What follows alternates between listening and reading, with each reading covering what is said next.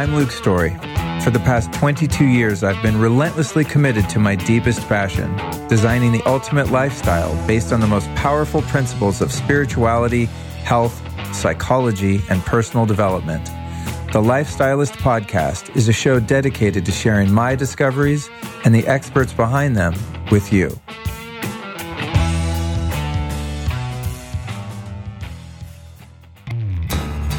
If you are a discerning health enthusiast like myself and you want the best of the best, chances are that you've probably sat there and scratched your head at the health food store trying to figure out which CBD product to buy, right? I mean, this has happened to me on multiple occasions. They all make these claims, it does this, it does that, et cetera, et cetera. Everyone says they're the best. Who is actually the best? What actually works? Well, I found something recently that I'm super stoked about.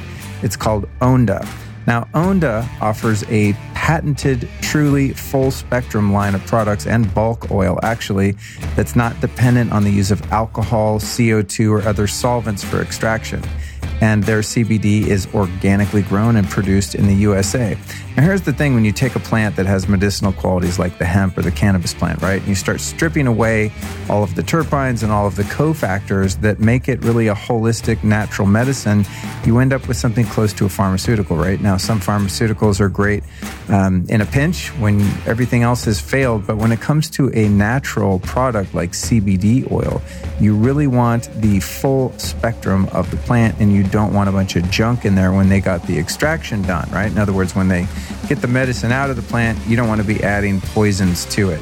So that's why I'm super stoked on Onda. I've been using it for a couple months, and I got to tell you, I don't have time to go into the benefits, and there's legalities, but this product has been amazing for sleep, anxiety, stress. I'm super into it. How you can get your hands on some is as follows. Go to ondawellness.com. That's O-N-D-A, ondawellness.com. And what's really exciting is that if you use the code Luke15, you'll save 15% off. That's Onda Wellness, and the discount code is Luke15. Go get your CBD on.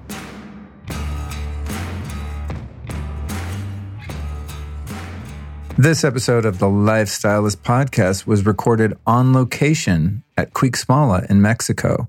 Our guest today is Alix Goldsmith Marcaccini, who's the owner of Cuixmala and their amazing and beautiful sister property, Hacienda de San Antonio, also in Mexico.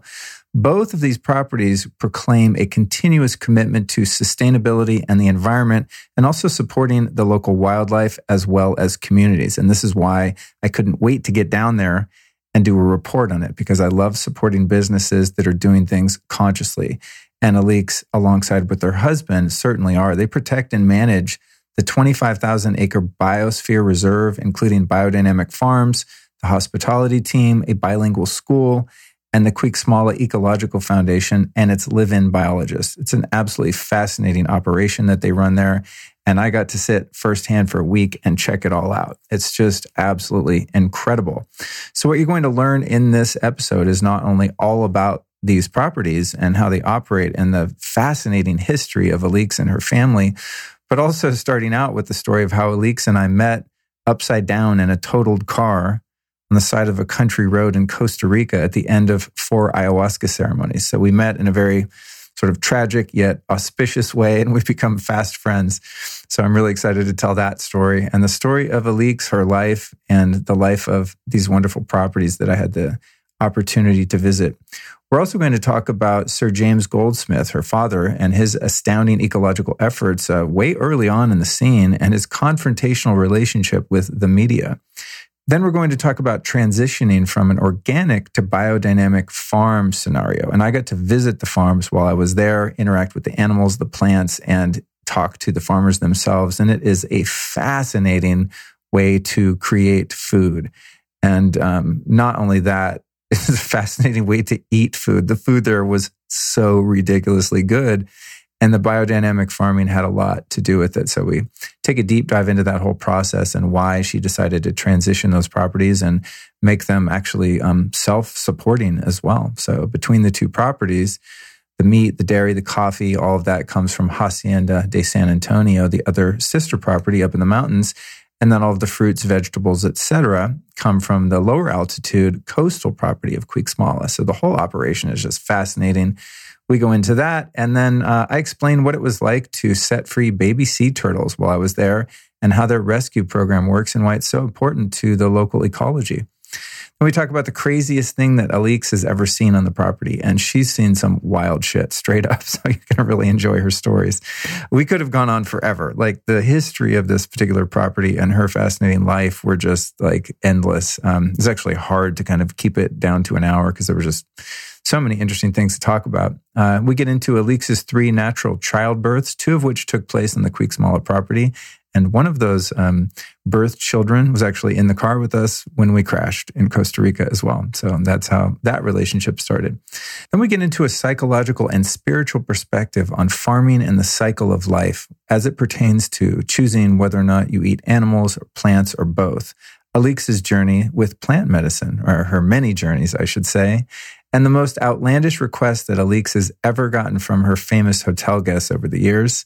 And finally, why Alix is motivated to contribute and create a positive impact on the planet, even though she doesn't necessarily need to financially.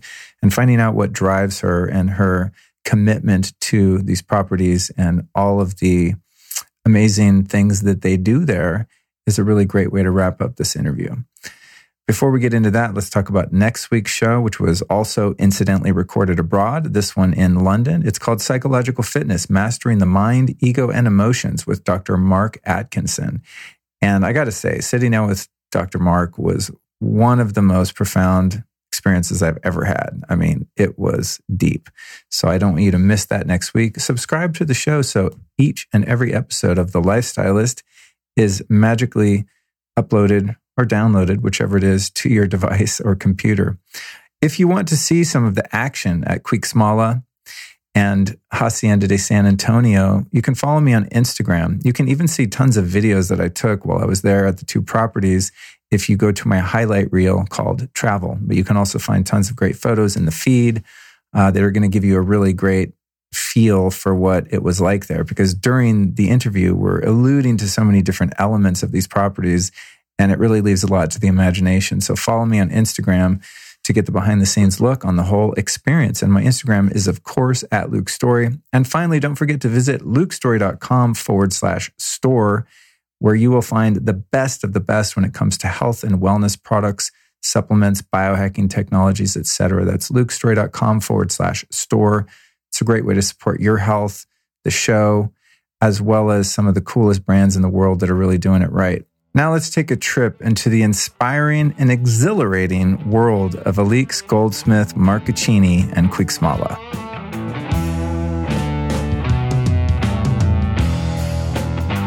Alix, welcome to the Lifestylist Podcast. Thank you. Thank you for having me, Luke, and for being here in Quixmala. Oh, man. You guys listening to the show, you know, I wish that I could have just, I don't know, had a film crew following us around today. We just had the most fantastic lunch on a private beach, and the property that we're on is just absolutely stunning in so many ways. And I don't know, it's been an incredible couple days here. But before we get into current time reality, I want to go back to our meeting because I think it was so fortuitous in many ways. So Alix and I were both at a retreat center called Rhythmia, which I did, a trilogy podcast called Welcome to the Jungle, my ayahuasca experience. And we met there, and I think we met in passing a couple times during the ceremonies and maybe said, hi, how are you? What's your name? Kind of thing. We didn't really have time to get to know one another. But on the 5th day, which was after 4 nights of ceremony, Alix and I were in a car with a local kid that was also a participant like us, but who lived at this town in Costa Rica, and he offered to take us to the beach. And we got about 200 yards out of the one straight line, one curve. Literally, like, I mean, you could have thrown a stone to how far we got down the road. And homeboy just like, God bless him if he ever hears this, you know, all is forgiven. But he basically just like stopped looking at the road and just like drove off the side of the road, and the car flipped over and was totaled. Yeah, and the car was totaled. And Alix, out of the 5 of us, there were 6 of us in the car, as well as her daughter, she was the most injured And we're laughing about it now, of course, because it was a few months ago and all is well, presumably. But what I thought was so interesting about that experience, Alix, and I'd like to just kind of go back there and give us your recount of it, because I thought it was astonishing that you were perhaps the most calm person out of everyone. Everyone's kind of crying and freaking out and shocked, and you're sitting there with a bloody foot and a creaked neck, just kind of like, just another day in Costa Rica. I think I was probably shocked, to tell you the truth. Yeah, maybe that was it, huh? Yeah, and I had nausea. You did? Yeah, that's why they took me to the hospital. Because I remember, I don't know, not to play the hero here, but I think I helped you get something to put your foot on. You know, Absolutely. I mean, just being the guy, you know, you try and provide, and you just seem so happy and calm. I thought, she must be all right. It was still the after effects of the medicine. Do you think that contributed to your calmness? Probably. What do you remember about that moment? Because I told the story on that past podcast, and people may have heard that if they've heard that episode. So what's your version of we're driving out of the property, then what happens? Everything's beautiful. I'm saying to myself, wow, we're going to the beach. We've survived these 4 nights. I wasn't bashed too much. All good. And then I'm looking out of the window going, oh my God, am I going to spot a howler monkey? We are in Costa Rica. It is a white region. And then before I know it, I hear you screaming, brake! And then the car just tumbling. So I really wasn't expecting it. And was okay. You guys all slipped out of the windows, you thin little beings. And I was the last one stuck in the car. And of course, in my mind, I probably watched too many movies. I was going, oh my God, the car's going to explode. What's going to happen now? And I can't get out. I'm like a beach whale in the middle of all this broken glass everywhere. And then the 2 guys came by on the motorcycle, and they're like, oh my God, we got to get them out. And then but they couldn't open the door because it was down. So the road was blocking the entrance of the door. And so anyhow, they're really skinny guys. One's pushing the car, the other one's trying to open the door to them. I can tell you, I love those 2.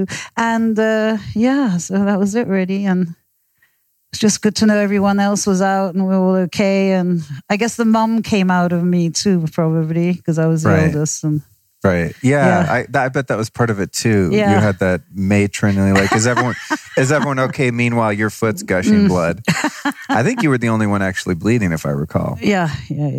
And so, unfortunately for you, they offered to take me I went to see the medic, and they said, well, do you need to go to the hospital? I said, how far away is it? And they said, 2 hours. I'm like, I think I'm good. And I was like, I'm not going to go sit in the back of a truck, and drive through the jungle. But you, in fact, both of you went to the hospital and got checked out. And I was in that horrible straight metal thing with a thing for your neck, the big thing for your neck. Oh, God. And so I'm lower down, and every time a car's coming to brake behind us, I feel like he's going to come and break into the car. So I'm like hyperventilating for the 2 hours to the hospital. And after that, did you, from what I understand, you sustained you had a bit of a hard time after that for a while too. Yeah, for 2-3 months was a bit rough, but it's all good now. Are you recovered from that? Yeah, I'm okay now. Psychologically, you seem recovered, because we were just in your truck and you were driving like a bat out of hell through the jungle here. You seem quite fine with automotive travel. I do know the road by heart, but yeah. Well, you know what's funny is after I've flipped a couple, I've been in a few accidents, not for a long time, but after that, and I have to say, even though I wasn't terribly bothered by that, I think maybe I was still kind of reeling from the ayahuasca ceremonies and thought, you know what, I've already died for 4 nights. What's a 5th day going to do? But I was a little skittish going around corners and stuff. I still sometimes, I'm like, slow down, because that's what happened. He went around a corner, and then, when the road turned, our lovely driver did not turn. And so it's kind of a key element to driving, right? When the road turns, that means you do something with the steering wheel. But anyway, I was a little sketched out after that, just in terms of like curvy roads. Yeah, me too. For the first month and a half, I was really scared in cars. Yeah. So anyway, to carry on with the story here, Guy, I sometimes forget there's people listening. I'm supposed to get to some kind of point. But then when we got to know one another a little bit, I think after that, when you had come back and then we were on the same plane right on the way back and et cetera, and talking to you and your daughter, you had mentioned to me, you said, you seem like a nice chap. I have this little hotel in Mexico, you should come down sometime. And I really remember thinking, that's sweet. She probably has some little thatched huts on the beach, somewhere. Or, I thought it was probably just I don't know why in my mind I pictured some really modest little, tiny little family-run hotel. And I thought it's really sweet of her. But, I thought, that's nice. Maybe I will. I'll look her up someday and go down there. And then you said you lived in Ojai, which is a place I like to go. And now my girlfriend, fortunately, lives there. So I spent some time. Anyway, lo and behold, we run into you in Ojai one day. And I don't even think I knew your last name at that point. But somehow I figured out what your hotel was down here, Quishmala. I look it up and I'm like, wow, this is one of the 8 wonders of the world. Like, this place is freaking insane. And now here we are, so it just goes to show you just never know. There are those type of people that kind of overstate their stature or position in the world. And then there are some people, I think, that are perhaps a little more accustomed to it and it becomes quite understated, as was the case with you. Thank you. So here we end up at this fantastic property where I've spent the past couple of days eating not just organic, biodynamic food from the farm here, which I visited today, and going to yoga classes with Michaela here, who's sitting in the room silently as our third silent partner guest. And it's just an incredible operation here, ecologically speaking, in terms of what's going on with the community here at this part in Mexico. And so there's just so many things I want to talk about and bring people into. But starting at the beginning, so Quishmala, which means the soul's resting place, was originally a private home built by and for your father, yes, Sir James Goldsmith. Can you tell us a little bit about, the origins of your dad, what he was all about, what he was known for, how he ended up acquiring this property, and perhaps kind of a bit of the history there? My father was probably one of the most incredible businessmen from the 90s, 80s, 90s in Europe. And he also came to America. And he was one of the takeover guys. But before that, he'd been in many different industries. He'd been a banker. He'd been in the food industry. He'd been in the pharmaceutical companies. And so at one point, after being in all these businesses and seeing the negative effects on the planet, and thanks to his brother, who was a great ecologist, he started gearing his life and his energy towards ecology. That's so rare. So that's how we got here, basically, because he wanted a place which was close to America, but which had clean air, clean food, clean soil. And so he got everything tested here before we bought the land. And he did? Yes. Wow. Yes. To make sure that they hadn't done nuclear testing over the hill or something. Yeah, exactly. You never know. Right. Yeah. Right. Yeah. That's so interesting. So he's this business mogul. When you were growing up, what was your life like? Were you, living this international jet setting sort of life as a kid? Did you live in a bubble that was unlike other kids? Not at all, actually, because he started off dead broke. Really? Yeah. So just until I was born, he was actually playing backgammon and running, to make money to be able to make ends meet, and on all his crazy projects. And he went broke 20 times before making it.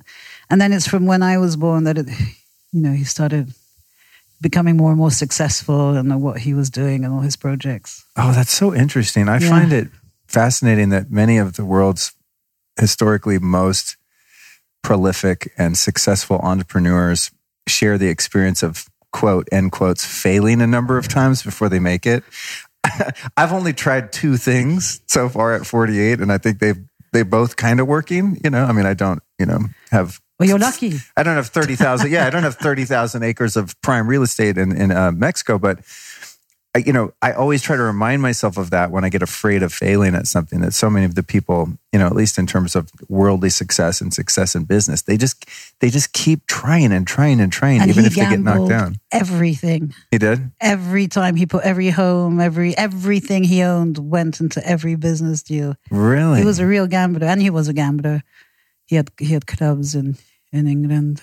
Oh, he did? With John Aspinall, yes. Oh, interesting. Yeah. And so he started to amass his wealth and build his portfolio and business as you started to grow up. So it was very exciting. It was really thrilling. I mean, we went from the little apartment to a nicer apartment to a beautiful house. And it was very exciting to be part of it. And at every meal, hear all the projects he had and his likes and dislikes for people. I mean, he was very, very passionate. So it was always very interesting. And he'd always read, for example, 5 books on the same subject at the same time. Really? So he would really, historically, So it was fantastic. It was like having a class, and a fun one during a meal. When you were a kid, when did you become aware of his affinity and interest in ecology and environmental issues and finding a clean place to live, etc.? Funny enough, it was always something in our conversations because of my uncle. He started the magazine The Ecologist in the 60s. Oh, no way. Yeah, and it's all over the world now. That's his brother? Yeah, Teddy Goldsmith. Interesting. And so they always used to argue a lot at the beginning. Of course, my uncle was very, very green from day one. And then I think it's really in the 80s that he really became conscientious. But having said that, he used to back red groups in Europe because they were the only ones who were ecologists at the time. Oh, that's interesting. But that was always kept under the cover. Really? Yeah. Interesting. I found that in the papers and stuff. Oh, no kidding. Yeah. Interesting. Red groups meaning like communist groups? Yeah, just because they were the only ones who were interested in ecology. Right. Just those projects. Huh? Yeah. He was on the other side politically. Not overthrowing the governments of the Western world. No. Yeah, that's a plus. Well, I'm sure he'd have to do that today, but anyhow. So one thing about your pop, too, is that he was quite infamous for his adversarial relationship with the press. What was it about the press that he hated so much? And why were they hard on him? Which I'm assuming they were. I think because the press, you always thought they were leftist and he wasn't. Mm-hmm. And also because you just didn't trust them. You'd give one interview and then something else would be printed. And he had a huge legal action with Private Eye, this English magazine in the 80s, which I can't remember all the details, but it really spiraled. And he also was somewhat famous for having quite a few wives and mistresses and living a pretty, the life of a playboy, as it were, no? Well, yes and no, because he was an incredible family man. I mean, he liked women, that's for sure. Yeah. But as a father, I think he was actually as present as he could be, considering how busy he was. I mean, he was pretty incredible in that sense with all the children. Yeah. And I don't think he ever treated any of the wives differently, had he divorced or not. I mean, he was incredible that way. So would you say he just kind of danced to his own tune in terms of social norms? Yes. Whereas like from the outside, the press or someone might say, oh, this guy's a bad man. He's had 3 wives, but the mistress lives in the guest house. What the hell is this? But actually they're all living very happily. Well, that's what they're there because they want to be. No one was twisting their arm. Right. That's what I hear. And one day, a journalist asked him, what does it take to be able to keep 3 women and 3 families? And he answered, a lot of money. So at what point then did he acquire this property, and what was it like? In 87. In 87. And so how old would you have been at that time? How old was I? I was 23. Oh, okay. So you're already grown by that time. Yeah. And do you remember the first time coming here? I was the first one to come here. Really? Yeah. And did you think your dad, I was blown away. I was like, oh my God, I can't wait to. So you were excited. You weren't like, oh, my dad's got off the deep end here. He's trying to start a nature preserve in Mexico. No, I was super excited. Are you kidding?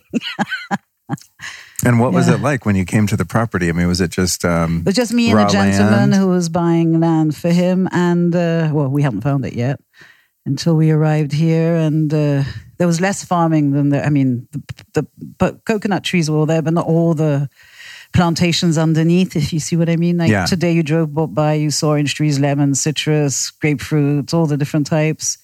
In those days, it wasn't as much. I think we exploited the land in a nice way, much more than it had been before. And then first, when my father was alive, all the vegetable gardens were organic, and then we pushed them to biodynamic probably 7-8 years ago. We went to Colima, to the university, and followed some courses with this genius German biodynamic professor called Ferdinand von Druska. I hope he's listening. Oh, really? Yes. Is he like the Mac Daddy of biodynamic farming? Yeah, he's one of them, and he has. Is he? Yes, and really interesting, very, very funny man. And so he came down here and brought some people, and then we started the whole project. When your dad was here and he started growing organically, I mean, this would have been in the late 80s to early 90s then. Yeah, I mean, that was a pretty fringe idea at that time. He'd been in the food business, remember? Right. So, and he was ill also, so he knew that you needed clean food to be healthy. What ailed him? Pancreatic cancer. Really? Yeah. By the time he had this property? He was already ill, but yeah. Ah, interesting. And so he had been, like you were saying, he had been, in business in these other industries, the food industry being one of them. And I think you mentioned to me earlier, he was selling diet biscuits and things like that. Yeah. So he figured out at some point, like, wow, I'm selling shite to people here. And now I am sick. So I'm going to go and find a way to produce food that heals rather than harms. Would you say that was kind of part of the mission? The food business was such a long time ago, though. It was like literally in the 70s. Okay. So I don't know, maybe in his mind, I don't know about that side, but he really knew he needed clean food to be able to survive his illness, that's for sure. And he survived a long time. It was a miracle case. Wow. Because he lived until 97? Yeah. And usually you have 6 months. Right. That's one of the worst ones, is it not? Yeah. At least for men? Yeah. And so, interesting history with this property. Your dad had guests like Richard Nixon, Henry Kissinger, Ronald Reagan. I mean, these guys, which I know you're kind of she's wincing here, guys. We're not doing video on this, but those are things that, it's like the press would say, wow, this guy was a really big deal. But from what you've told me, he really kind of danced to his own tune. And although he hobnobbed with some of these big power players, that he was not necessarily on the same page. He was definitely a free spirit, and no one was going to pin him down. Right. That's for sure. Right. But he liked the information. He liked the conversation. So what kind of meetings of the minds would take place here then with these historical figures in your dad? Was it a bit of a think tank where he would bring these great minds and leaders of different industry and movements here? He had think tanks. He even had one which was was based on violence in the intercities of Latin America, very fitting.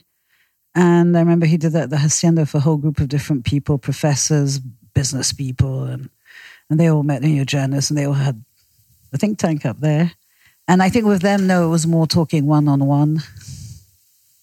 Apparently Nixon was very uncomfortable around women, so we were never allowed to be around. Really? Yes. That's interesting. So you don't remember? No, and also I think Daddy didn't want any of the small, boring talk. He just wanted to get to the nitty-gritty. Right. Was he like kind of a no-nonsense guy? Yeah. Yeah. Who? Which one? Your dad. Yeah, but fun. Very fun. Yeah. And so what kind of... I find the historical aspect of your dad so interesting, that he have his own 747 that he had outfitted, custom outfitted. Yes, it was pretty incredible. Were you on that when you were a kid? I was on that. No, not when I was a kid, later on. Oh yeah, because you were later on when you were in your 20s. When I was in my 30s. Oh, okay. Yeah. And so tell me a little bit about the development of the property here. And for those of you listening, you're going to have to go to the blog post here because I'm going to post a bunch of pictures from my trip. And, when I say that this is just an otherworldly property, it's not overstating it at all. It's just absolutely incredible architecture, and the lay of the land here is just absolutely insane. So how did the actual buildings come to be here in the beginning? Some of the buildings already existed, but he really knew what he wanted. He was incredibly hands-on. He'd be there with the chalk with the guys. I mean, he was always choosing the paint colors. I mean, he was there everywhere. And he worked with Robert Couturier, who was only 23 at the time, which was pretty amazing, a young architect. And they drew Casa Quixmala, the house he was staying in, and Casa La Playa, and another two of the houses in the stables, which were pretty beautiful. The house I'm staying in feels, there was some storms here in the past couple of days, and not hurricanes by any stretch, but you could see how a hurricane could quickly develop here. Yeah, I feel like the house I'm staying in has walls 4 feet thick. What's it made of? Huge stones. Right? It's like a medieval building, Neddy.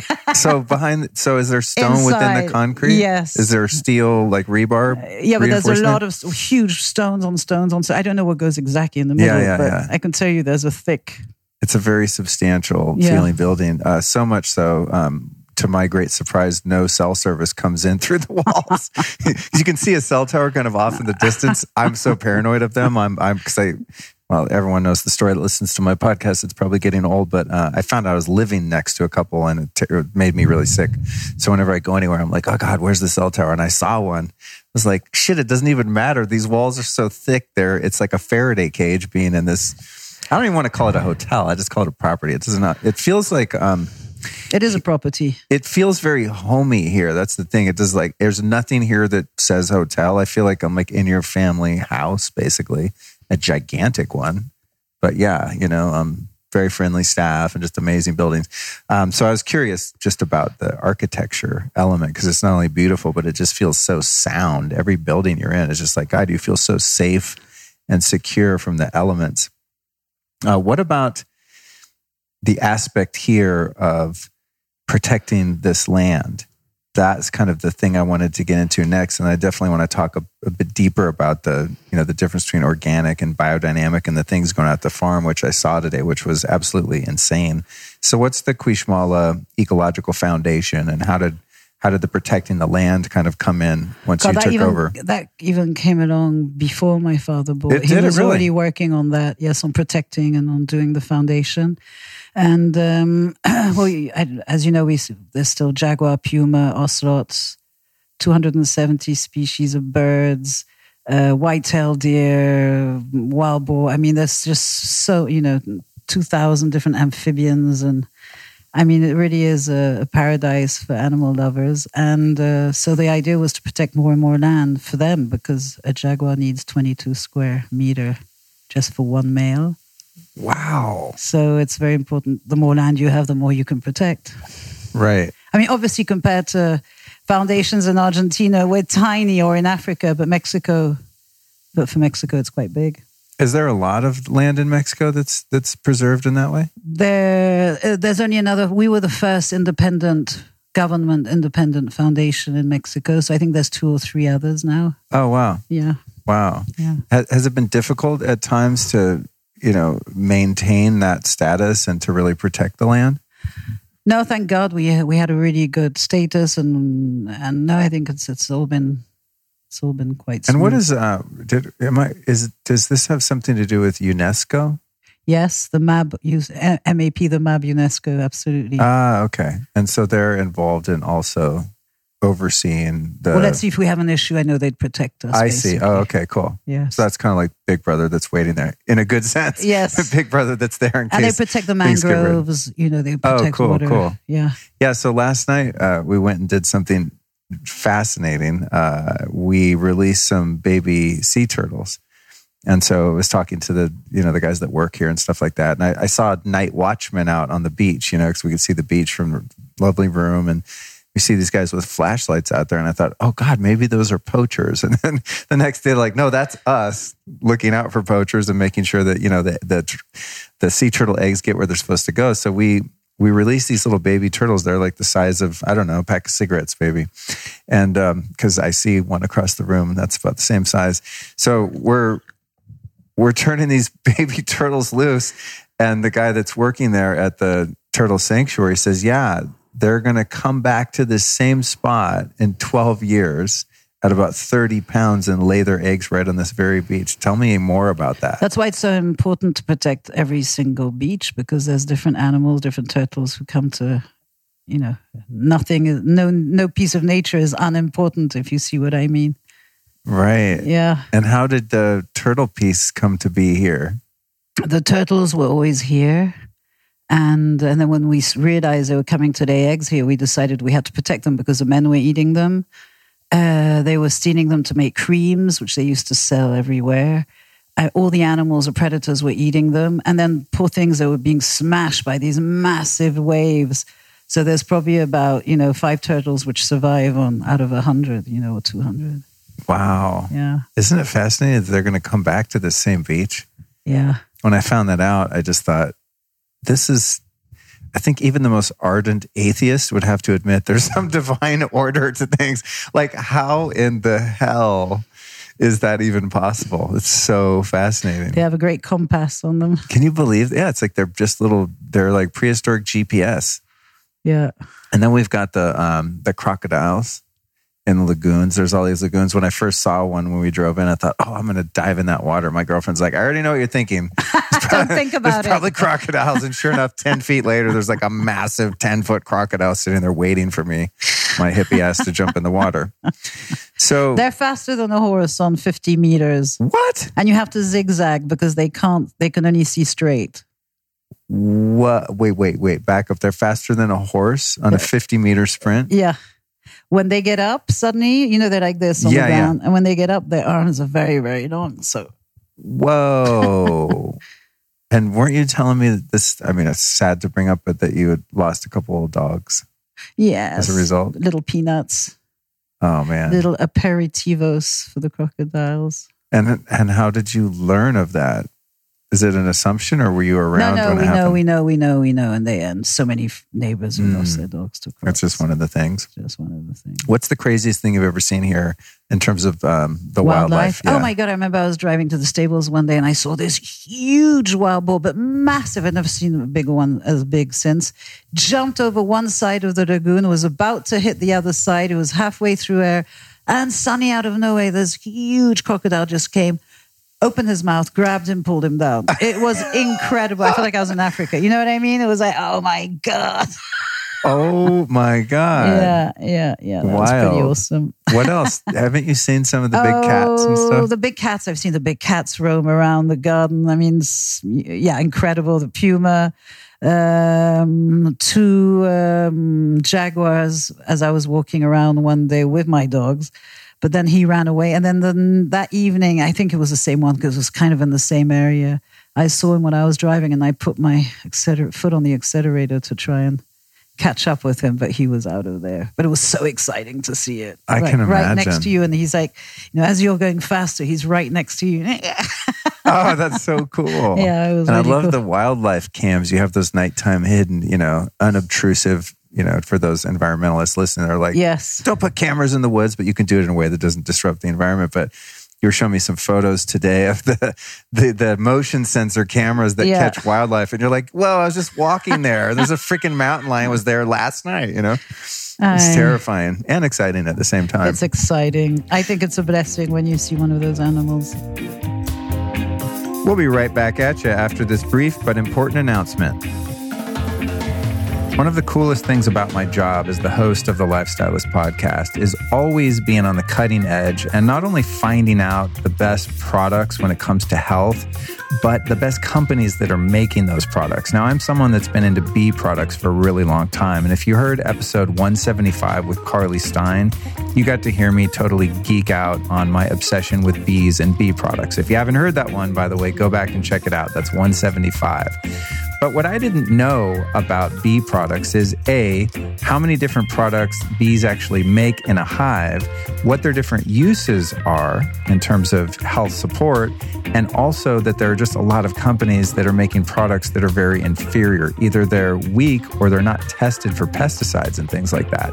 So the whole bee product game, I thought I was pretty on top of, and I got schooled in that episode, and now I'm going back and kind of re-educating myself, and I'm using all of the products from Beekeepers Naturals. So they've got a few that I'm really into. There's the propolis, which is kind of like the medicine of the hive.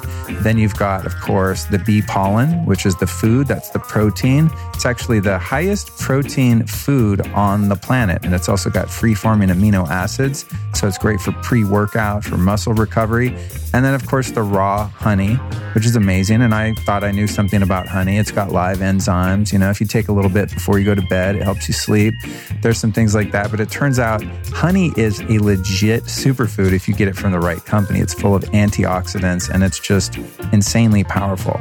Then you've got royal jelly. Now, royal jelly is the chronic stuff. That's the food that's exclusively made for the queen bee. So the queen bee lives about 40 times longer than the average worker bee. So put the math together there, and you'll know that royal jelly is some badass stuff.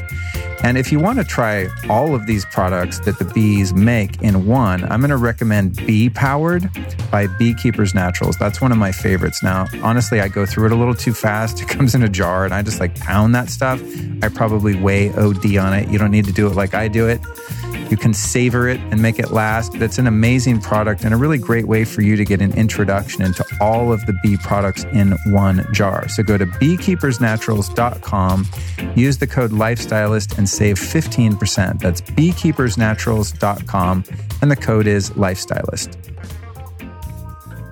If you're someone that wants to be healthy, chances are the reason you want to be healthy, if you really drill down, is because you want to be happy. Well, you know what makes you happy is getting melatonin in your veins at night. It's getting serotonin and dopamine in your brain during the day. Do you know what makes those neurotransmitters and hormones happen? It's light. And if you are exposed to artificial blue and green light after dark and even during the day, you're suppressing your ability to produce these within your body. I don't want to get too geeky and scientific because I would stumble over my words and you might not even understand what I'm talking about.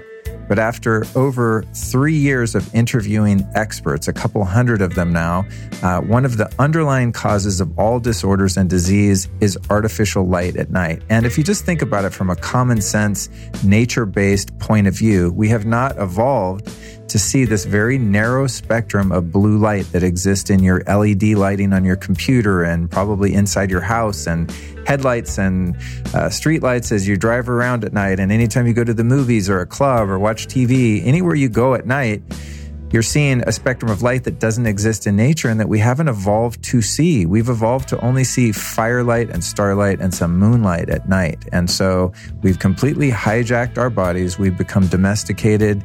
And this is really, really harmful. Now, it's easy to fix. You can still live your life. Live your life. Go out, go clubbing, have a ball. But you just have to wear your Blue Blocks glasses. So go to blueblocks.com. That's spelled BLUBLOX, blueblocks.com. And get yourself some of these dope glasses. They have a few different frame styles. They do prescriptions, they do reading glasses, and they do non-prescription glasses that block the different spectrums of harmful blue and green light. So go to blueblocks.com, enter the code LifeStylist at checkout to save 15%. That's LifeStylist at blueblocks.com. And now back to the interview. So you started to spend some time here later in life, and you've got 4 kids now. Yep. You've got 4 pretty much grown kids, 2 were right? born in the house. In this house where we are now? Yeah. And did I read right that you had your kids in a bathtub? Yeah. You had like natural childbirth? Yeah. What inspired you to do that, and what was that like? I read a beautiful book called, what's it called? By Michel Audin, who's the biggest specialist on water births. Really? And the book is called The Scientification of Love, and it's the most beautiful book. And basically it explains to us that we should all be alone, crouching in the dark with 2 candles and no one around you, and everything goes well. And the more you have man coming in and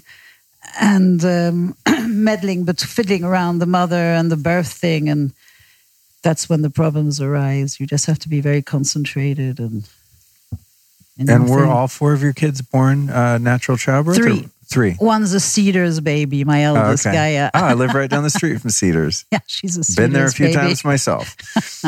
So this is a topic that I've not covered in great depth on the show, natural childbirth, but it's something that really appeals to me. So is that person you just mentioned, this Michel person, still alive? He must be quite old now. But, it's a he? It's a he. Okay. Oh, French Michel. French right, okay. Michel Audin. Beautiful book. You should get a copy. I mean, I recommend that book to any woman who's pregnant. Well, I've always looked at things, I think, in what I think is a normal way, but is a bit skewed. So you take something like, we have a special distinction for organic food, right? To me, that's conventional food. Food that's sprayed with poison should be called something else, not conventional. There should not need to be something called organic, right? So It's just the way my head thinks. But when I drive by, all these hospitals, like in the middle of LA, you've got a hospital every 3 blocks, and I just think, God, that's just it's a big reverse ATM machine that's just there, just siphoning cash out of people's pockets. And why? Because we've domesticated ourselves and become so disconnected from nature, starting from birth in most cases, that we're locked into this kind of human zoology system. And now we're all so sick. We just are at the hospital all the time. So it's like almost you begin your life in a hospital. You live in self-imposed cages that we call homes and offices and buildings, et cetera. And then at the end of your life, you go back to where you came from. It's awful. Isn't it weird, though? Yeah, it's awful. To me, I just look at that and I'm like, there's something fucking wrong with this. Yeah, I'm always quite happy when I hear that someone died at home. Right. You know? Right. So did you sense that it was sort of, or was it just the book, or did you sense that it was sort of strange that we've, medicalized, we treat a pregnant woman as someone who's sick in a sense, right? Because it's like, oh, you have this illness called pregnancy and we're going to go treat that illness at a hospital. And take the child away from you at birth? I mean, what are they thinking? Yeah, no. We, that was also not part of my father's way of life. If his wife could have had children at home, he would have been much happier. We never had vaccines. We never had any of that as children, no. Wow. Interesting. We weren't allowed to have x-rays. Oh, shit. Your dad was woke. Yeah, he was. Oh, my God. That's especially back in the day. Now people are becoming more aware of some of these things, you know? So have your children adopted this natural way of living here? And do they like coming here? Have they gone through the stages where they're rebelling and like, I'm going to drink Diet Coke and eat McDonald's? Oh, of course they have. Yeah. My son, to my horror, like 3 years ago, I went into the school because it was a day against Monsanto. So I barged into the school and I'm like, please, let's all look at Monsanto. And I want you all to paint a poster of what you think of Monsanto. And this was from 5-year-olds up to 14-year-olds. And then the next day, we all went up to march against Monsanto on the 25th of May in Colima, which is the local town near where we live. And so it was quite funny to see all these foreigners demonstrating, sin maíz no hay país. Without corn, there's no country. And of course, they didn't want it to be a GMO. So anyhow, it was all these people from the university. It was fun and wonderful to be there. I mean, I'm always happy to be part of that. Well, I'm glad you are too. And how do the locals here view this place? Are they on board with it? Have you had anyone that doesn't understand what you're doing here in this natural way of living and promoting ecotourism and all of the positive things that are happening here? I mean, most people who are joining the team, who have joined since the last 3-4 years, you really get it. And before it was just a bit of tweaking and explaining. And right. Yeah. At the beginning, it was quite complicated because all the farmers would grow all the bananas in blue plastic bags, like they do all over the world. And how do they? Aren't they fumigated or something? It's weird? Disgusting. They're fumigated. They put the blue plastic bag so they don't have any stains, any marks. There's no animals inside. Anyhow, they die with a pesticide. And that's what we get in Europe once they open the blue plastic bag and it goes to the supermarket. That's basically what you're eating. It's awful. Is that true for organic bananas as well? No, not for organic. Oh, okay. But for conventional. Yeah. Again, conventional. For all conventional fruits. Right. I mean, try a mango or papaya in Europe. It has a taste of plastic. It's absolutely disgusting. Yeah, I've noticed the fruits that I've eaten here. I mean, I'm excited because I'm here and I'm caught up in the moment, but I want to say they're almost twice as flavorful as like even organic, an organic mango that you get imported from Mexico or wherever they're from in LA at Whole Foods or something. It's just a completely different energetic imprint. And of course, it's probably picked 3 days ago when you're eating it here. And the soil is really clean. I mean, it's over 30 years. And they say it takes 5 years to clear out pesticides, but that's not true. Right. And it takes at least 10 years. That's just for the organic certification, right? To get on paper that you can get that. But I've never gone for that either. Yeah. Because these pesticides are not biodegradable. No. Right? No. So 30 years here, there's not been any funny business in this soil. No. And what do I know that you've got a lot going on here, so knowing the exact nuances of biodynamic farming might not be your level of expertise, but when we went to the farm today, I was so excited because I've only seen this stuff on documentaries where they make the preparations with the ox horn and all this. Did he show it to you? Yeah, the whole thing. Amazing, this crazy, amazing. This voodoo, and those of you listening. I look at it as white magic. That's why I love biodynamic. It's white magic. So tell us, for those listening that have never even heard that word, give us whatever you can about kind of the difference between standard organic, which I don't even think is that healthy personally because you're still allowed to use all these weird fertilizers and NPK and all this shit. But give us what you know about the differences between biodynamic and how the process works. Well, biodynamic, you really use all the calendar. You use the moon, the sun. It's the most nature-based farming, really. And I think it wasn't Rudolf Steiner even who invented it. He probably went around and asked all the old farmers, because basically they base... If you want to do one preparation, for example, the one with the horns, that is like the pesticide. I mean, the natural pesticide. And so they'll make it with all the barks of trees, which will come out during the full moon. Then in the third week, depending on the sun, they'll go and take a herb to mix it up. I mean, it's all very scientific, actually. I mean, they mustn't put the wrong herb in at the wrong time, et cetera, et cetera. So in that sense, that's what's really different with biodynamic and just organic. And there seems to be a lot of emphasis on the health of the soil, too. Oh, yeah, it's very important. The health of the soil. And again, the moon's really important for the soil when they're planting. And the seeds also, they have to be clean. Oh, right. You've got to have heirloom seeds to start with. Yeah. Otherwise, they've been adulterated. And no matter how you grow them, you're still getting like the raw materials are still whack and diluted. Yeah. If not mutated. And I don't know if you saw at the vegetable garden, because we pushed it, now we're doing wormology with our biodynamic, is that we have all these rabbits. And thanks to these beautiful rabbits in these beautiful bamboo cages who have fed these amazing biodynamic plants and herbs all day. And when they poop, it goes down to feed the worms. And so the worms double the sizes of any worms I've seen anywhere. And the soil is incredibly fertile. Thank you. Yes. Yes. I was hoping that was the word. I'm like, I think that was the one floating in the ethers here. Yeah, I thought the biodynamic bunnies were fascinating because at first when we walked up to the farm, I was like, oh, poor bunnies. They're probably going to be dinner tonight. No. And I asked them, they're like, no, we don't touch those bunnies. No. And they didn't look very meaty, to be honest. They're kind of scrawny and tall variety. They're beautiful, right? Big ears. Yeah, they have really long legs. They're thin. They're very agile. And so, yeah, I saw this whole process of them making their little droppings. They fall through the cracks of this thing into the compost. A very fascinating whole thing. And the gentleman down there Lalo. Yeah, Lalo. You guys, I did do some video on Lalo will be in the Lifestylist Podcast Facebook group. We did some sort of, Michaela here translated some of his, dropping wisdom on the biodynamics. He's obsessed and like very knowledgeable. Yeah, he's amazing. But he was explaining how when they make these preparations, the 500 and then the 501, which is all these different minerals and, as you said, different plant matter that they mix up. And they have crystals inside. Yeah, it's like amazing. Ground quartz. Yeah. And they're buried at a certain time of year. Then in a few 9 months later. Is that what it is? 9 months? Yeah. And water has to always be able to go through the horns. I don't know if he told you what? That. Water has to leak through the horns for the 9 months. It has to keep it clean, I think. Oh my God. So there's like an what do you call the ingestation period? Is that a word? Yeah, I guess. Yeah. And when you take it out, that's when it's really white magic because everyone's so excited. And then when they take the animal head out of the water, there's always an image there and it's always different. They see it. Whoa. So bizarre, right?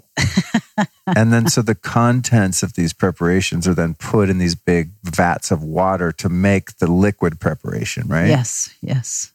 And they'll actually vortex the water again like it would be in nature. Yeah. Isn't it? Do they do it 30 minutes one direction, 30 minutes the other direction, I think he said? Yes. Yeah, it's very interesting. But if you think about how water moves in nature, it never just sits there. If it does, the water goes stagnant and essentially energetically dies, right? Yeah. It dries up. So it's really fascinating. He was saying that then they'll go around with those little pesticide backpacks, but instead of pesticides, you have this amazing, cosmic juice that they've been, incubating all these months, and they spray that. And you know what's so beautiful about biodynamic is before spraying your place, you have to spray the neighbors all around. So you have to give before receiving. Really? Yeah. Why is that? Karmically, or is there like karmically, I guess. Oh, interesting. So you're supposed to spray all around, and then you spray your own land. Yeah. Wow, that's fascinating. So when I'm eating the food here, and anyone that's a regular listener knows I'm not really a foodie. I don't really get food. It's like, whatever, just give me some hamburger. I'm done. Like, I just want to get full and move on with life. But the food here is so goddamn good. I'm like, every meal I'm freaking out. And I think that's because it's there's a couple things, but the biodynamic, the great culinary, skills and recipes of the staff. But I think there's really something to eating like very locally and very fresh. So the food that I'm eating here is grown right down the road, or in the case of the fish, is caught locally in the sea. And the meat comes from our ranch, and so we never use antibiotics. The babies stay with their mothers as long as they need the milk. I mean, we really try and do This is at the hacienda. Yeah, this is the hacienda. So you'll see the whole process, but we really try and make it the most humanly possible for them. Right. Yeah, so they have really good lives. And you have to go and see the pigsty. I'm so proud of the house. I mean, they live at the Ritz, those guys. Really? So, yeah. Up at the hacienda? Oh, it's beautiful. Now we did beautiful bamboo. I mean, like a Balinese house, okay? Oh, wow. Then they each have their area, and then they have a green grass, and they have the river going at the end, so they can go and roll in the water, be clean, go in the grass, go back into their little house. And so the bacon that I've been eating for breakfast comes from the hacienda. Bacon. Yeah, it's very delicious too, Yes. I have to say. Yes. I used to be a vegetarian, as we were talking about earlier, and I really struggled with the sort of morality of that. And it's too long of a conversation to explain how I overcame it. But have you ever in your life experimented with being plant-based or vegan, vegetarian? Have you wrestled at all? Not long enough, but I really enjoyed it. If I lived alone or with my daughters, with no males around, I could probably cut off meat. Right. But the males bring the meat into the house, so I go back to the meat. But I love being vegetarian or vegan. I feel really well too. Yeah. And what's your view of sort of having these farms? What's your view of the cycle of life and where those beautiful pigs that have this great life then become breakfast? How do you view that in terms of psychologically, spiritually? I can't say I really like it, but at least they've had an amazing life and we give them the gentlest death possible. Right. Well, I've actually interviewed farmers, one in particular that has a ranch in near Shasta called Belcampo, and that's where I eat most of my meat. And I went there and I had not been a vegetarian for a while, but I really wanted to see where my meat came from and just see if I could really, soul search a bit and see if I was down with, I went to the slaughterhouse and the whole thing, right? And it was very interesting looking at, it wasn't biodynamic, but definitely organic, and all these rotating crops and rotating all the animals, and sort of just we always do that. Having the observation that in nature, whether it's on in a contained area like a farm or not, everything's eating everything all the time. Yes, it's kind of just the way. That's true. Just the way nature is. And if I keel over when we walk out of this damn office right now, and you just left me there, I'm going to be eaten by something, and then something's going to eat it. Something's going to eat it, and it, and it. And it was one of the ways that I managed to sort of find peace with that circular aspect of life. Because I really had a hard time with it for a while. So I met a Buddhist monk, and he was very amusing because he kept on saying, you can have a bit of meat. They all eat meat. They can't kill the animal, but they can eat it. But what was interesting, he said, you shouldn't eat shrimp, because to have a proper meal of shrimp, you got like about 10 shrimps. So you got 10 karmas with 10 shrimp. Oh, no way. I just had about 10 shrimp for lunch down on your beach. It was amazing. No. Speaking of Buddhists, I'd like to get into a little bit more of your spirituality, because I sense that about you when we met at Rhythmia. We're in this car crash and you seem pretty chill about it. Sure, maybe you were in shock, but you do have a light in your eye that indicates to me that you're familiar with the realms other than the corporal ones. And so I noticed that at the beautiful yoga studio that there's a Buddhist little, what is it called? A stupa? A stupa. A stupa. Yeah, a little stupa there. And you said, oh yeah, we have this Buddhist monk who comes here. Tell me a little bit about that and the influence that it's had on the property or your life. He started coming 5 years ago, I think. And first we started heating the land and going everywhere, to the river, to all different areas on the property. And then he thought a stupa would be very good just to canalize all the energy on the property. And actually, since he's built it and finished it, the energy is extraordinary. I mean, it's changed. It was never bad, but it's just, I don't know what it's done, but it's really changed something here for the better. That's great. Yeah. It also looks beautiful. Yeah. And in terms of your own pursuit, because you seem like someone who's seeking truth and, harmony in your life. What are some things that have been useful to you in terms of your own happiness and well-being and finding meaning and purpose? When people ask me what my addictions are, I always put heaters. I know the feeling. I'm a heater sucker. Yeah. You're a heater. I'm yours. So anyhow, I just love going and trying new therapies and new heating or old heating techniques that I didn't know about. And yeah. What are some of the things you've tried that have been most impactful, would you say? I've done so many, but they don't really have a name because these people just come to you and do their own technique. But just in Ibiza, I was there this July and I probably had 2 or 3 sessions a day in different areas of the island. I was so excited. So I'm ashamed I can't really say the name of the technique, but it was very interesting. Yeah. And then all of them, actually. And then what about your exploration into psychedelics? Other than rhythmia, how much has that had an impact on you? Well, tell you the truth, I've only taken plant medicine 4 or 5 times. Oh, I see. But it did change a lot. I find the result extraordinary of the changes it helps you go through. And what were your takeaways after the rhythmia experience, for example? Did you see in what ways? Sleep for 3 months. I was in pain. No, aside from that. No.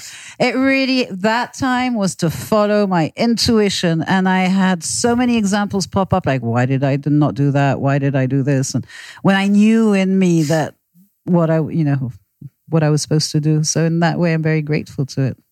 So honoring that inner authority, that intuition. Yes. Yeah. Except for starting smoking again. Yes. Oh, so I can tell people that was your pack of cigarettes I was referencing earlier. Yes, sadly, yes. It's funny. I think you're the first guest that I've ever interviewed that's smoking a cigarette, and it kind of makes me want one again. It's the best. It's the best. Well, this podcast is about keeping it real too, which is great. So yeah. I wish we could hear like, there's someone, I know what my favorite spiritual teacher, David Hawkins, anyway, amazing guy. He was out of Sedona toward the end of his life, but on some of his recordings, he did like those Nightingale Conant, I think they're called, like these audiobooks, And he did a lot of live lectures, and I've listened to a lot of those. And then I get a hold of these ones that recorded in the studio. And he says, well, the grace of God is the spiritual power of the da-da-da. And you hear, and I was like, fucking cool, man. I like this guy even more. He's a smoker. Then after he died, I found out he smoked like 3 packs of cigarettes. He lived into his late 80s. And he's like, this spiritual teacher who just enjoyed smoking cigarettes. I thought that was so cool. Oh, one of the guys I met who I thought was amazing was Bobby Klein. Have you No. heard of him? Bobby Klein, he does the I Ching every Sunday, and he has this amazing center in Tulum and in New York.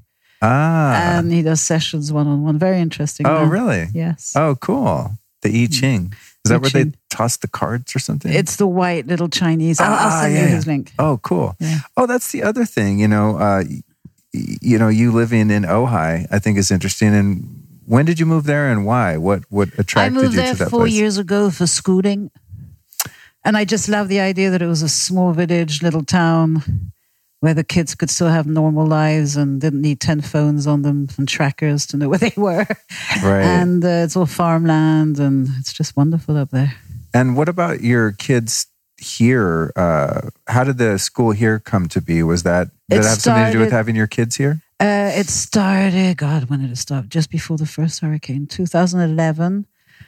We had it ready 5 days before this huge hurricane. It opened and it just like, no way. It shaved it was very sad. But anyhow, the school was an incredible adventure. We were 6 friends who'd never had an exam. We were total renegades. We all hated anything to do with authority and education. And we all wanted to create our dream school for our kids, the school we would have liked to have had.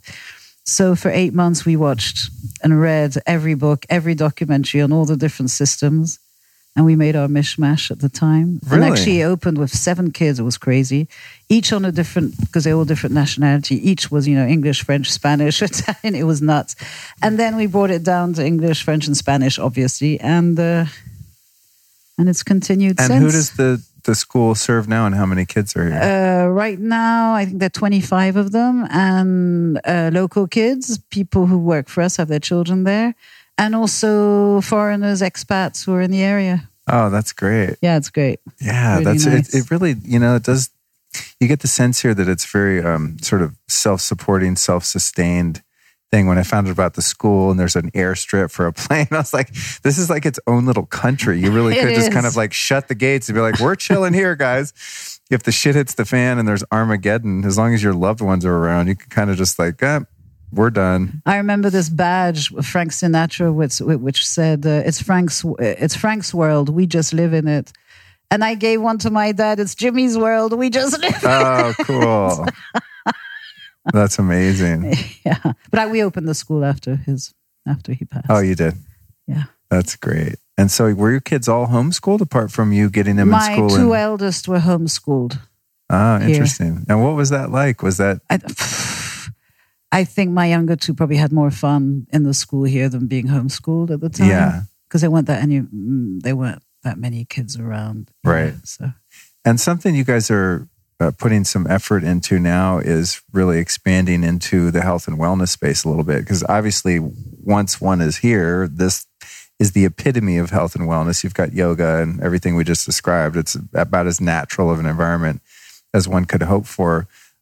What plans do you have for the future of, having... Well, my dream is to really bring the property into wellness and health now. And I mean, obviously, if we have people want to come and stay and have fun, fantastic. But if they also want to come and really learn how to heal, go to the vegetable garden, there's so many different things they can do here. Even if they want to go and learn how to do the essential oils in the hacienda, we make them ourselves. And so there's lots of ways that people can come and heal and do different things. And have you had experiences here where you have speakers come in, or you've had a retreat or anything like that? We did in the past on the soda lunar, on the indigenous, on the importance of the soda lunar, with Daniel Pinchbeck and Four Arrows, who's an amazing neighbor. And don't you have a legendary New Year's party here?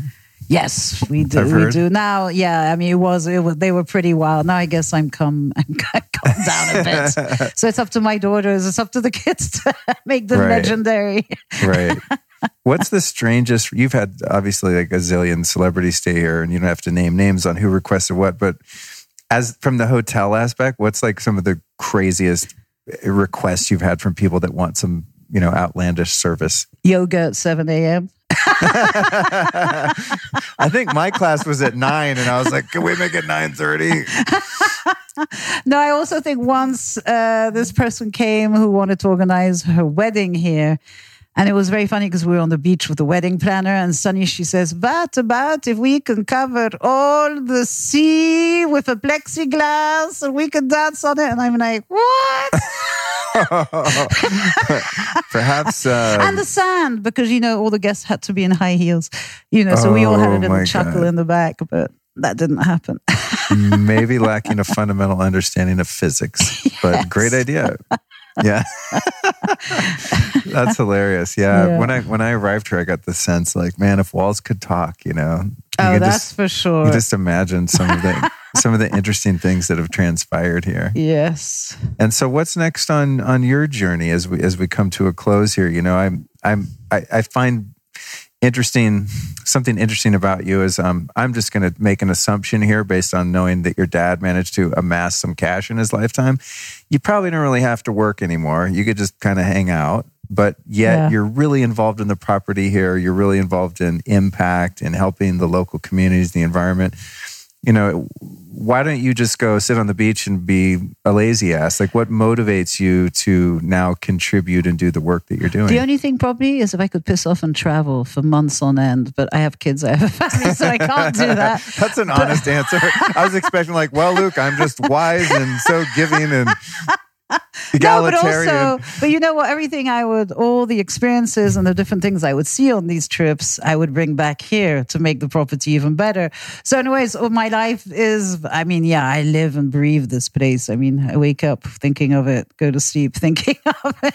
There's so many different projects and layers and excitement, and creativity going on. So it's never ending, really.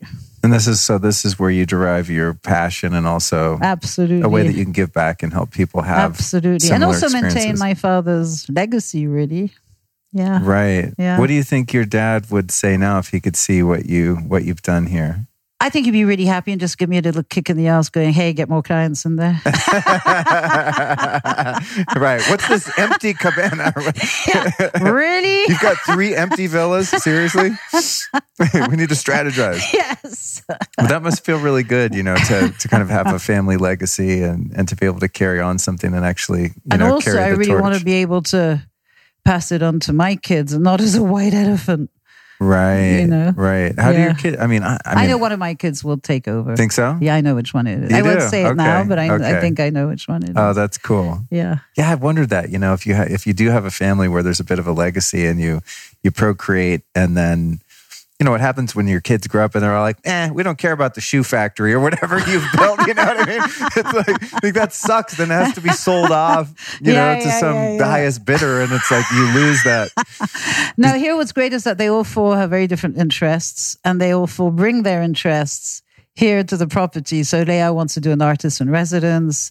Gaia does animations, so she wants to be able to, have a little studio. And Leia also is a stylist, so she helps take care of all the photo shoots. And Sienna's been in charge of the stable since she's 8. Really?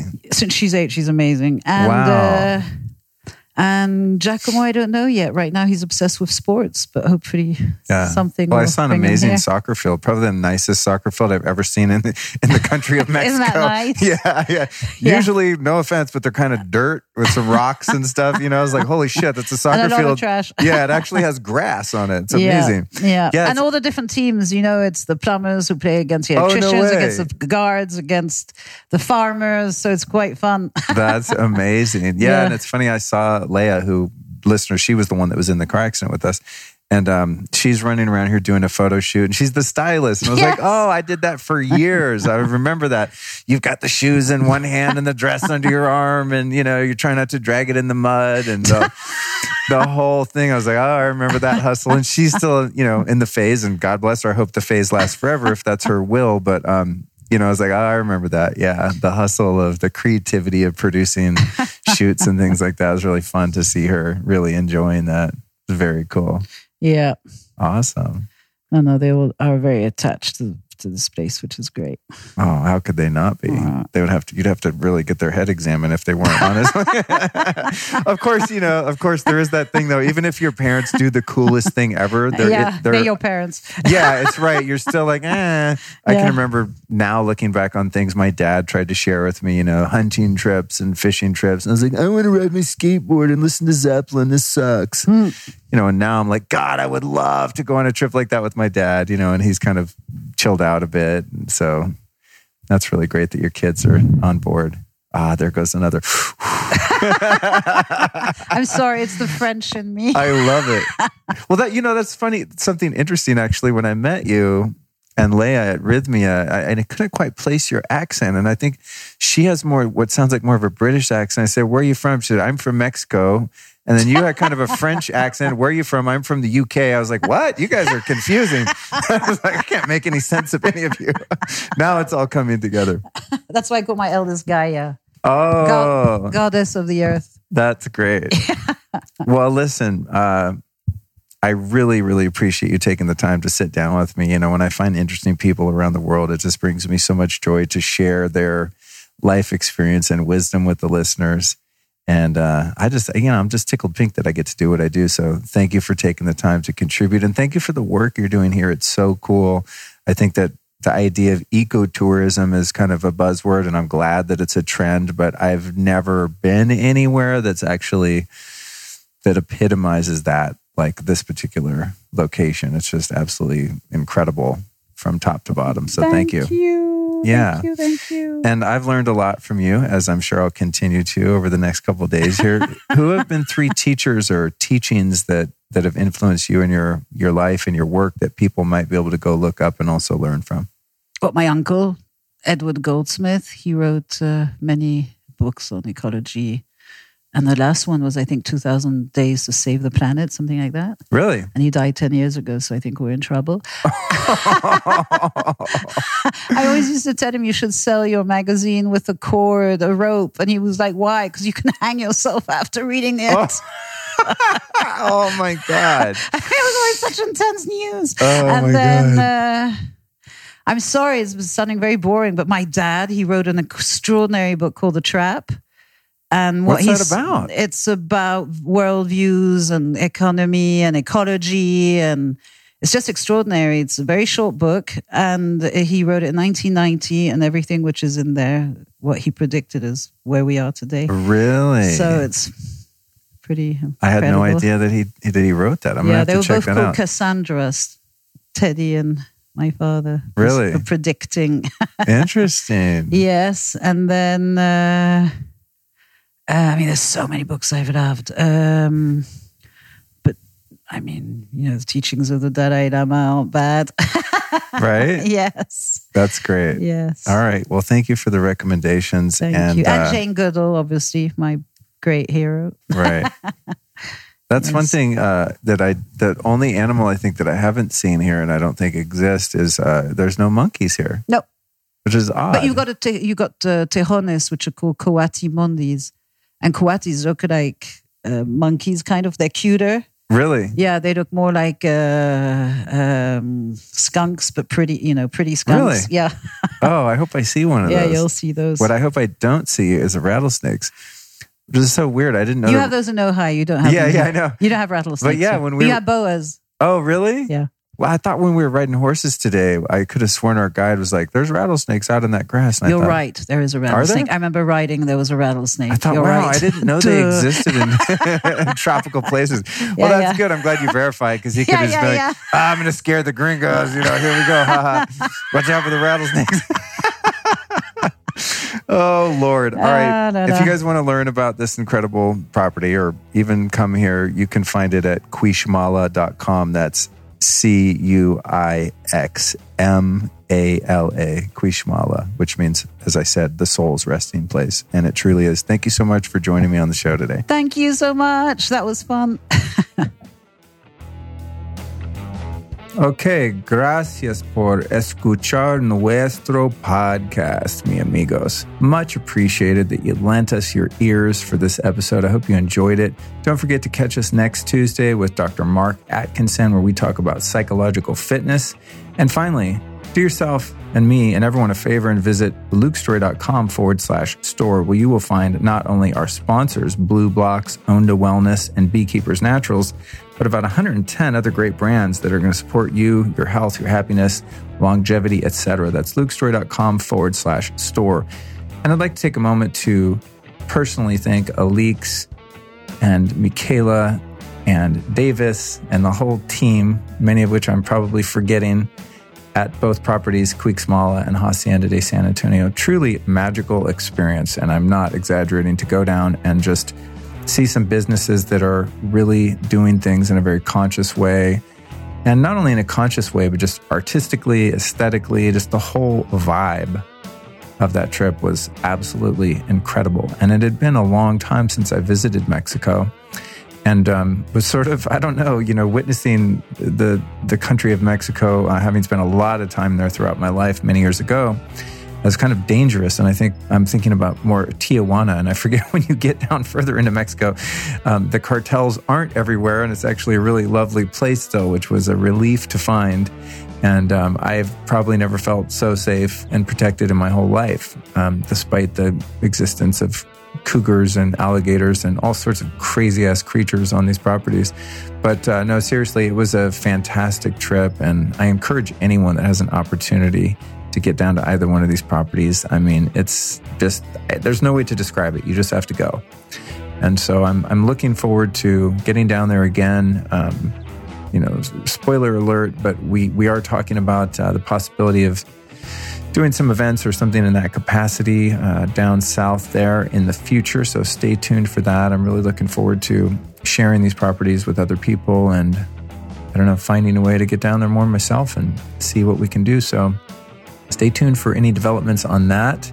And also, I just want to encourage everyone listening to support businesses that are really doing things in a conscious way ecologically. Now, I don't talk about a lot of activism on the show because it's not really my journey. There's a lot of great people out there doing great work. I'm not, classically speaking, involved in environmentalism and such.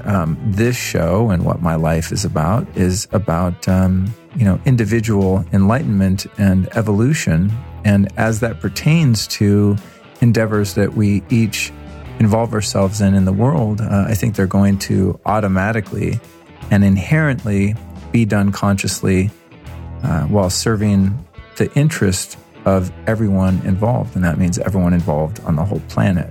So while I'm not directly an activist myself per se, I do love to give props and attention and support to organizations, companies, brands that are doing things in a way that is based on service and based on serving not only the planet, but all of its inhabitants. And these properties and Alix and her team are no exception. So I look forward to doing more of these travel shows. I want to support anyone out there who has a company, property, or anything that's being supportive and conscious in this way.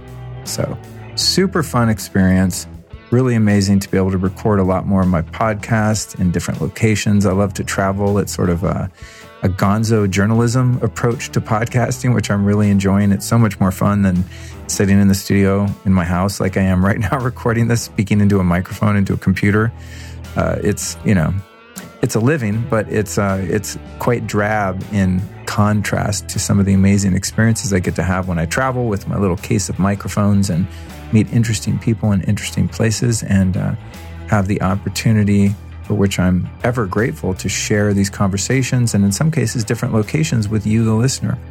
So it's with deep gratitude and appreciation that I close this show, and I look forward to joining you again on Tuesday with Dr. Mark Atkinson.